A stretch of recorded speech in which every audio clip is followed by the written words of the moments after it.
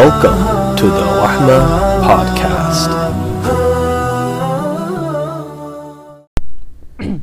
Assalamu alaikum wa rahmatullahi wa barakatuh. Welcome back to Rahma Podcast. I am your host Ali Qaisar today. Alhamdulillah, today our guest speaker is Mufti Abdullah Ijaz. Assalamu alaikum wa rahmatullahi wa barakatuh, Mufti Sahab. Wa alaikum assalam wa rahmatullahi wa barakatuh. Morning Ali. How are you doing, Mufti Sahab? Alhamdulillah. I'm doing well. So Mufti Sahab, mashallah, he graduated from the famous Islamic Institute in South Africa called Azadville. Then Mufti Sahab pursued his education and he did his Ifta course from Darul Ifta Mahmoudiyya. And on top of that, Mufti Sahab has a master's in Islamic finance. So mashallah, Mufti Sahab has a lot there. Alhamdulillah. Even on top of that, maybe next to it, or underneath it. But alhamdulillah, in Darul Ifta, we had the opportunity to study under world-renowned ulama and scholars such as Mufti Ibrahim Desai, Mufti Hussain Katodia, Damat Barakatuhuma. Alhamdulillah, these are gems, and these two teachers of ours are scholars that are known worldwide for their expertise in different fields. Mufti Ibrahim is almost like a household name, especially in the Western countries, in USA, UK. And alhamdulillah, Mufti Hussain as well, especially in the academic realm, in the intellectual realm. Any serious student of knowledge, any serious alim has come across, Mufti Hussain and his contribution to the different works in Islamic literature. So alhamdulillah, we had the good fortune to study under them for about 2 years. Mufti Ibrahim also does a course on Islamic finance in the Ifta.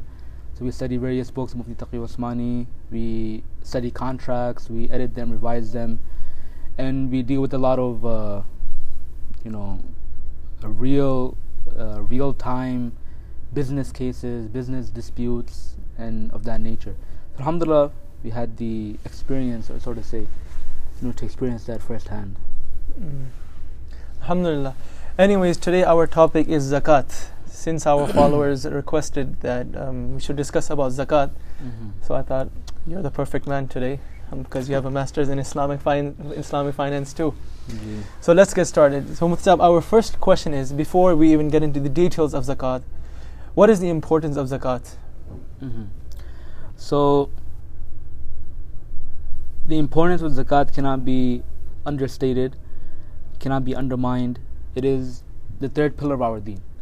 Rasulullah says, Buniyal Islamu ala khamsin, shahadati an la ilaha illallah, wa anna Muhammad Rasulullah, wa iqam as-salah, wa ita'i zakah, ila akhir al-hadith.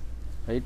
So the most fundamental aspect of our being mu'mineen, which is belief in Allah subhanahu wa ta'ala, then belief in Rasulullah as a messenger, establishment of salah. Right after that is giving of zakah. So when we think about priorities and when we think about things that are important to us in life in regards to our relationship with Allah subhanahu wa ta'ala, this is right up there. Right? This is right up there with what we consider the most important thing in our life, or rather what we should consider the most important thing, which is salah, 5 times a day. Alhamdulillah, we see ourselves, we see those around us, and we try to instill this concern, of the 5 times salah within ourselves, our family, our children. So the zakah should also not be taken lightly. We see that it may not be on our tongues and minds so much because it's only once a year, but in fact the entire year should be spent in preparation for this obligation of zakah, for this fulfillment of zakah. And we always try to train our mindset and to change the way we approach salah, for example, where we're told time and again by the khutbah and the scholars and the speakers at our masjid and events, salah is not a burden. Salah should not be taken as something which, oh man, I have to do, and we drag ourselves out of bed or drag ourselves out of work. But we approach salah with this love and with this mahabba, with this thirst, right, with this joy. as Rasulullah said, that قُرَّةُ عَيْنِي فِي الصَّلَاةِ, right? The pleasure or the coolness of my eyes lies in salah. Meaning it's very, very joyful for a Muslim. And zakah likewise should not be treated like a penalty or like a tax, right? Even to say the word tax is something which is foreign to the institution of zakah. Zakah is, simply put, a test from Allah subhanahu wa ta'ala to see if we will return the trust that is put in our possession. If I come to you and I say, here is my phone, and then I come a year later and I say, can you please give me my phone back? You're going to give it back to me. As a normal person with good values and a good moral compass, you're going to give the phone back, right? You may give me a hard time about it. Man, you just left it with me for a year. What do it look like to you? A storage room, right? But eventually you give it back. So likewise, Allah has given us this wealth not because it's ours. It belongs to the fuqara. It belongs to the masakeen. However, Allah is putting it in our trust to see that after a year, are you going to still remember that? Or are you going to remember that it's not yours and it's actually theirs? Or have you forgotten? So it's a test from Allah subhanahu wa ta'ala. And it's one of the most important things in our lives. Mufti, you mentioned that we should prepare ourselves to give zakat. When are we supposed to give zakat? What is the timing to give zakat? So the zakah should be given once a year. And normally there is no fixed time in the year that we've learned from our scholars that you have to give zakah at this point in time in the year. We see a trend in our society, which is not necessarily wrong, but people like to give zakah during Ramadan. It's easier. There's a lot of organizations, a lot of relief networks that in Ramadan they come to the masajid, they set up their booths and stalls, and they facilitate and they make it easier for the community to discharge of their zakah. So Ramadan is usually when we give it, but it's not fixed to be given in that point of the year. It could be any time once a year. It is makruh and it is reprehensible and disliked to delay the zakah for more than a year. And keep in mind that when we say a year, we of course are talking about the Islamic year. So according to the lunar calendar. So if we set September 1st, then we need to keep in mind that the upcoming year is not going to be September 1st. If it is, it's not that big of an issue, but like I mentioned, it is makruh to delay it for more than a year. So you should rather keep an Islamic date. Muharram 1st, Ramadan 1st, Ramadan 20th, 21st, whatever the case may be, but an Islamic date where we will inshallah abide, within the commandment of Allah subhanahu wa ta'ala to be discharging zakah once a year. We still fall under that limit and not above that limit. As far as I mentioned, when to give it, it's not fixed at any point, but the starting point should be when a person reaches the nisab. So say someone who has never given zakah before, perhaps someone who was going to high school and now college, and now he's gotten a job and he's making his own money. So his zakah date will be when he earns the first paycheck, and now he is above the nisab, and he is sahib nisab, a person who owns the quantum of giving zakah. He should set that as his first date. That I, for example, I have 1,500 in my bank account. I am sahib nisab now. So January 1st, I'm going to give my zakah, or Muharram 20th or whatever. So what is this nisab? Like, is there a percentage? How much is the percentage? How much are we supposed to give? So the nisab refers to an amount that if a person owns, he will be considered eligible, or rather he will be considered someone who is now obligated to give zakah. So the nisab amount differs according to gold and silver. The gold amount roughly and approximately, if you do US dollars, is about it fluctuates, so $300 to $400, sometimes $500, so anywhere in that range. And the gold nisab is up to 5,000 and increasing now, because as the gold price is increasing, the nisab is increasing. And in grams, for anyone who wants to keep themselves up to date, the gold would be 87 point some grams, I believe 87.72 or something of that nature, and silver is 612.5.6, something of that nature. Not too sure about the decimals, but 87 plus 612 plus for silver, 87 for gold. So you would just Google that, for example, one way of doing it, and see what is the rate today, and then see how much it equates to in US dollars, and that would be the nisab amount. So you have the silver nisab amount, you have the gold nisab amount. High school student, he makes money, right? So does he still have to go online and search for the nisab, for the gold and silver nisab, or can there be like a fixed amount that, for example, if you have $300, more than $300 for a year, you just have to give zakat? This is a common question too, people ask. I mean, usually it doesn't fluctuate too much. You know, it's someone who just wants to keep themselves updated on the exact amount. Otherwise, it's not necessary. It's not super necessary to, know it's $356.58 or whatever. It's just there, to kind of give you an idea. So if you look, for example, if you search it up now, a month from now, it could be 10 cents less, 5 cents more, right? But that doesn't make too big of a difference to you or to me, right? It's essentially the same amount. You can round it up. But it's for someone to get an idea of where it's at, right? You can go to any website, Islamic website, right, that has a zakat section on it. You can go to, for example, for US ICNA Relief, Helping Hands, they have the zakat nisab. You can go to Jamiyat al-Ulama, their website is based in South Africa, and they have the nisab amount, gold and silver. Oh, you're saying they have the calculator on the website? They have it calculated, yeah. And it actually updates daily.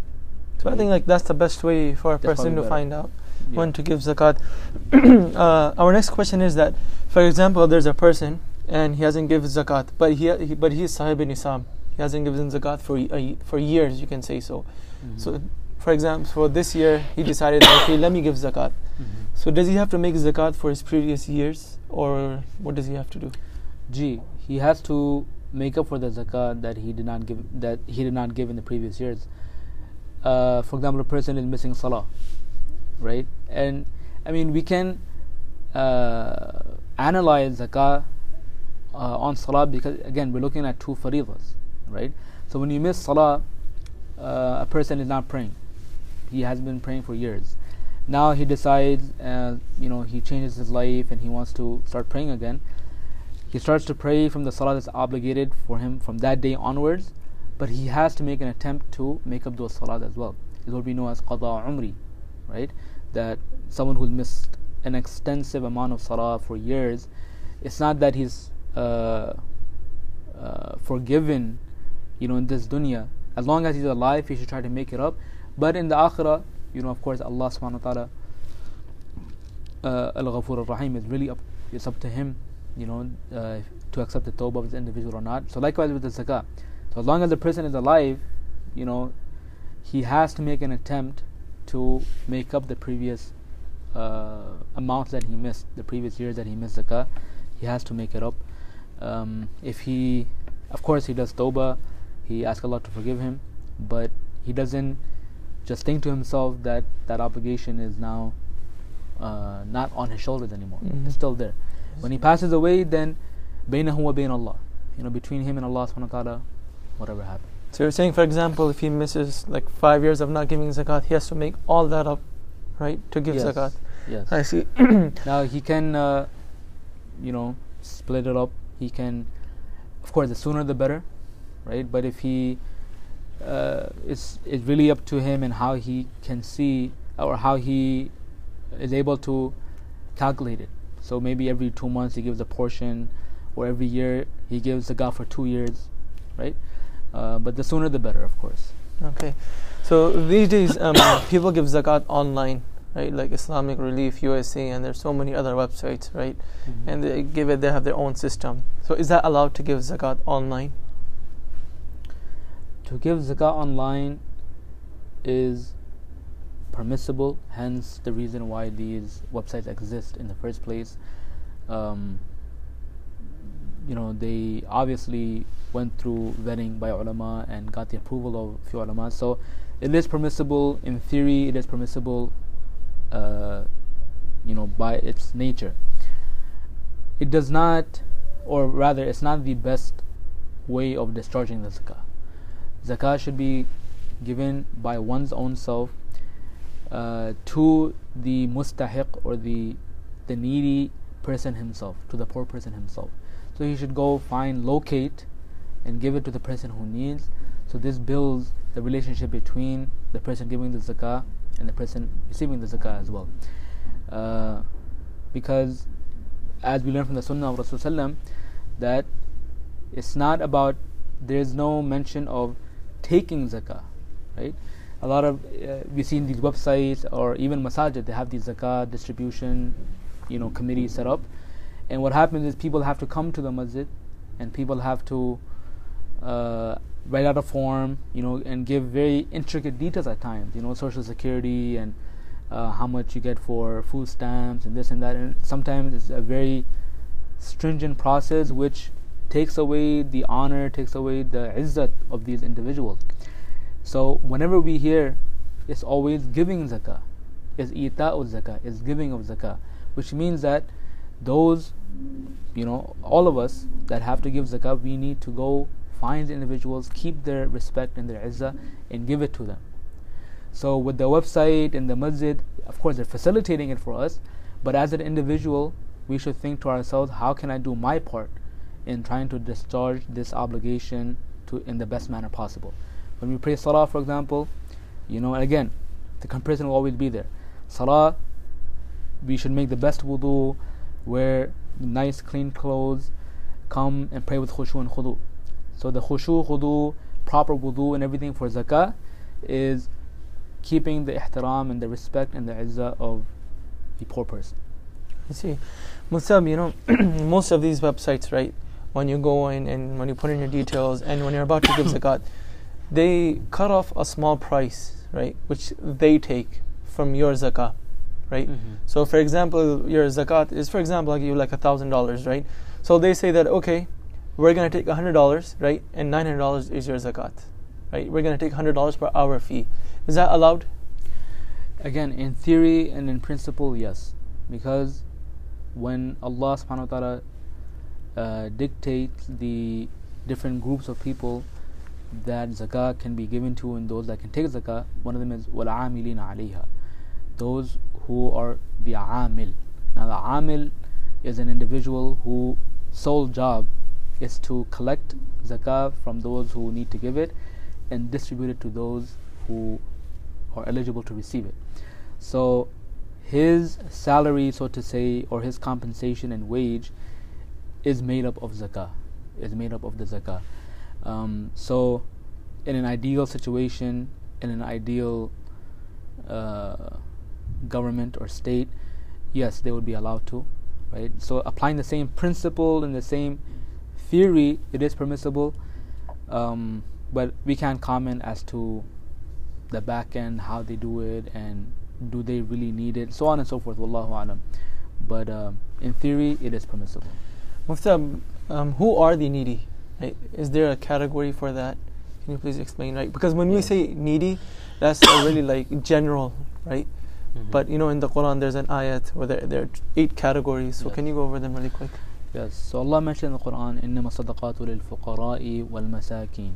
And usually when we discuss needy people, they fall under one of these two, al-fuqara wal-masakin. The categories continue, وَالْعَامِلِينَ عَلَيْهَا, which is the people working in the distribution and collection of zakah, وَالْمُؤَلَّفَةِ قُلُوبُهُمْ, those whose hearts are inclined towards Islam, and interpreted now as those who are new Muslims, so giving zakah to them. وَفِي الرِّقَابِ وَالْغَارِمِينَ وَفِي سَبِيلِ اللَّهِ وَابْنِ السَّبِيلِ. It refers to slaves, it refers to those who are in the path of Allah subhanahu wa ta'ala, and these are not really discussed nowadays, and when we talk about the needy, it boils down to the first two, fuqara and masakin. And the only difference between a faqir and a miskeen is that they're both poor, they're both needy, but one of them, the miskeen, a person who's miskeen doesn't ask. He doesn't tell people that he's needy. He doesn't ask for the money.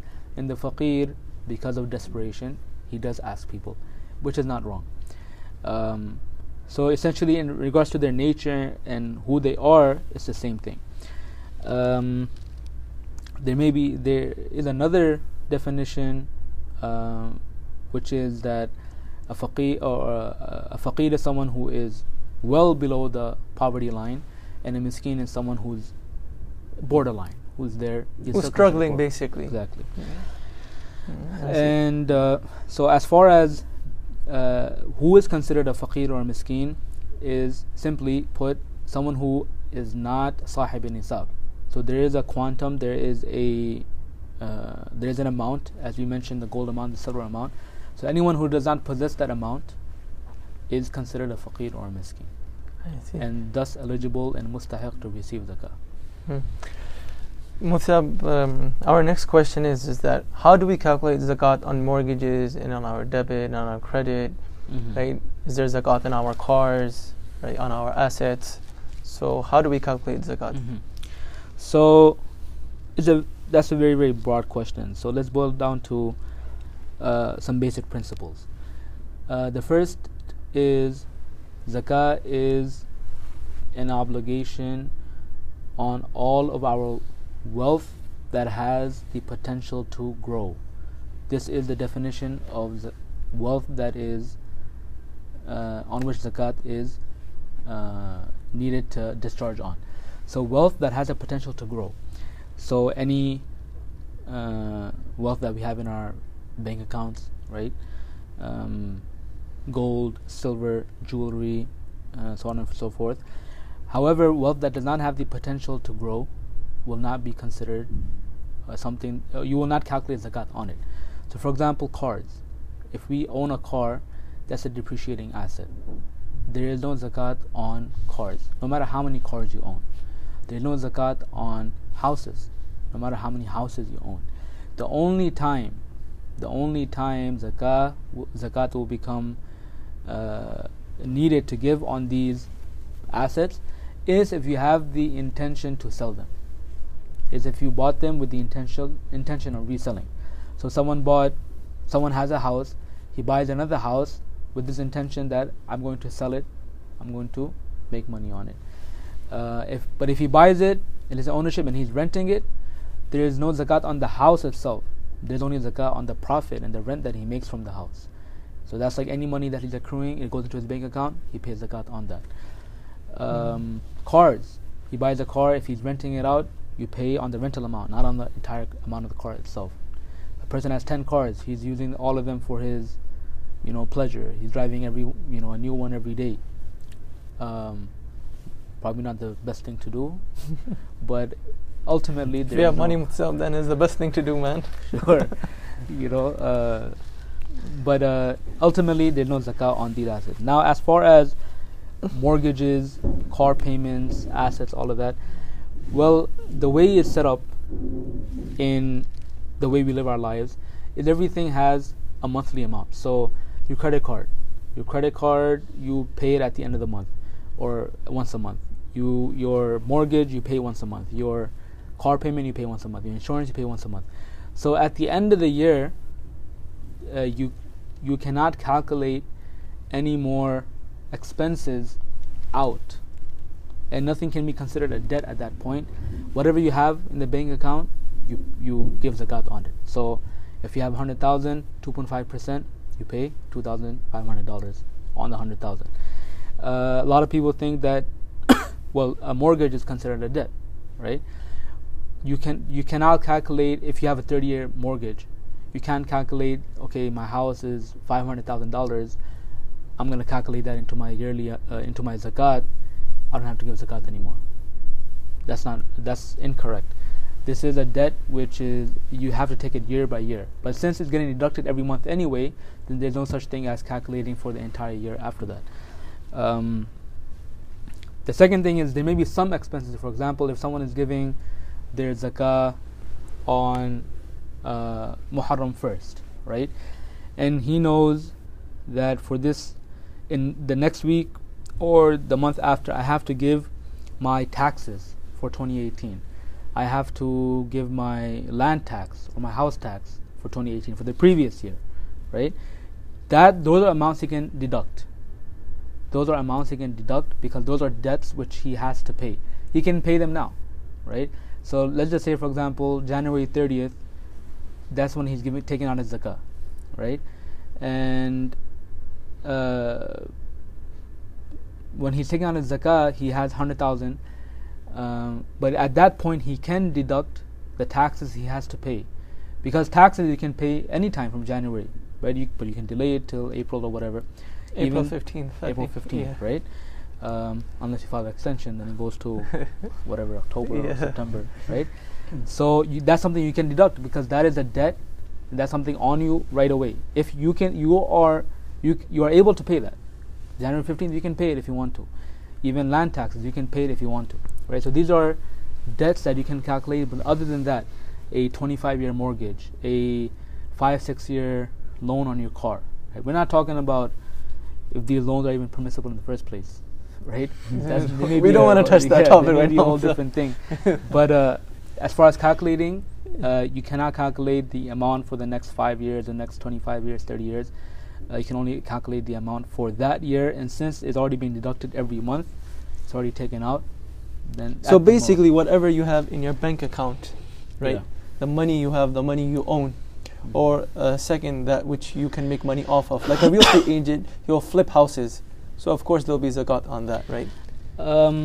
Yes, but I mean, particular to that scenario, a real estate agent doesn't really own houses, right? He's an agent to find houses and sell them. If you have a real estate agent who buys houses, right, then yes. Then there will be zakat. Yeah, but most real estate agents, they just work for a company that locates houses for clients and sells it to them. And then they take their percentage and so on. But if, for example, if someone is a has a construction company or building company, and he builds houses, right? So he's building 10 houses. Those 10 houses that are now for sale, is zakat on all of them. There's zakat on all of these houses. So he just has to sell it within a year. So no zakat on them. Jazakallah khair, Mufti, for joining us. Our time is up. Actually, we are over time. But Jazakallah khair. Apologies for making it lengthy. Zakat is something which gets very intricate. You know, there's a lot of details.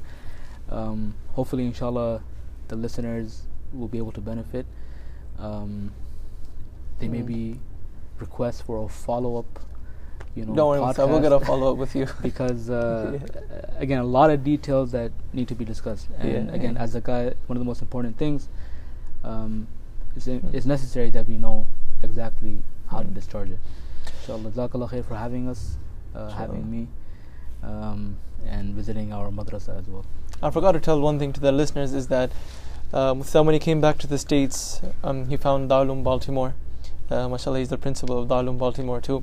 You guys can look at his Darul, his Islamic Institute. The website is called incbaltimore.com. Over here they have various Islamic programs which are going really, really good. MashaAllah. And you guys, if you guys have any questions about this topic, you guys can contact us at rahmapodcast@gmail.com or follow us up on Facebook. Same thing, which is called Rahma Podcast. This is your host signing off, Ali Qaisar. Assalamu alaikum wa rahmatullahi wa barakatuh.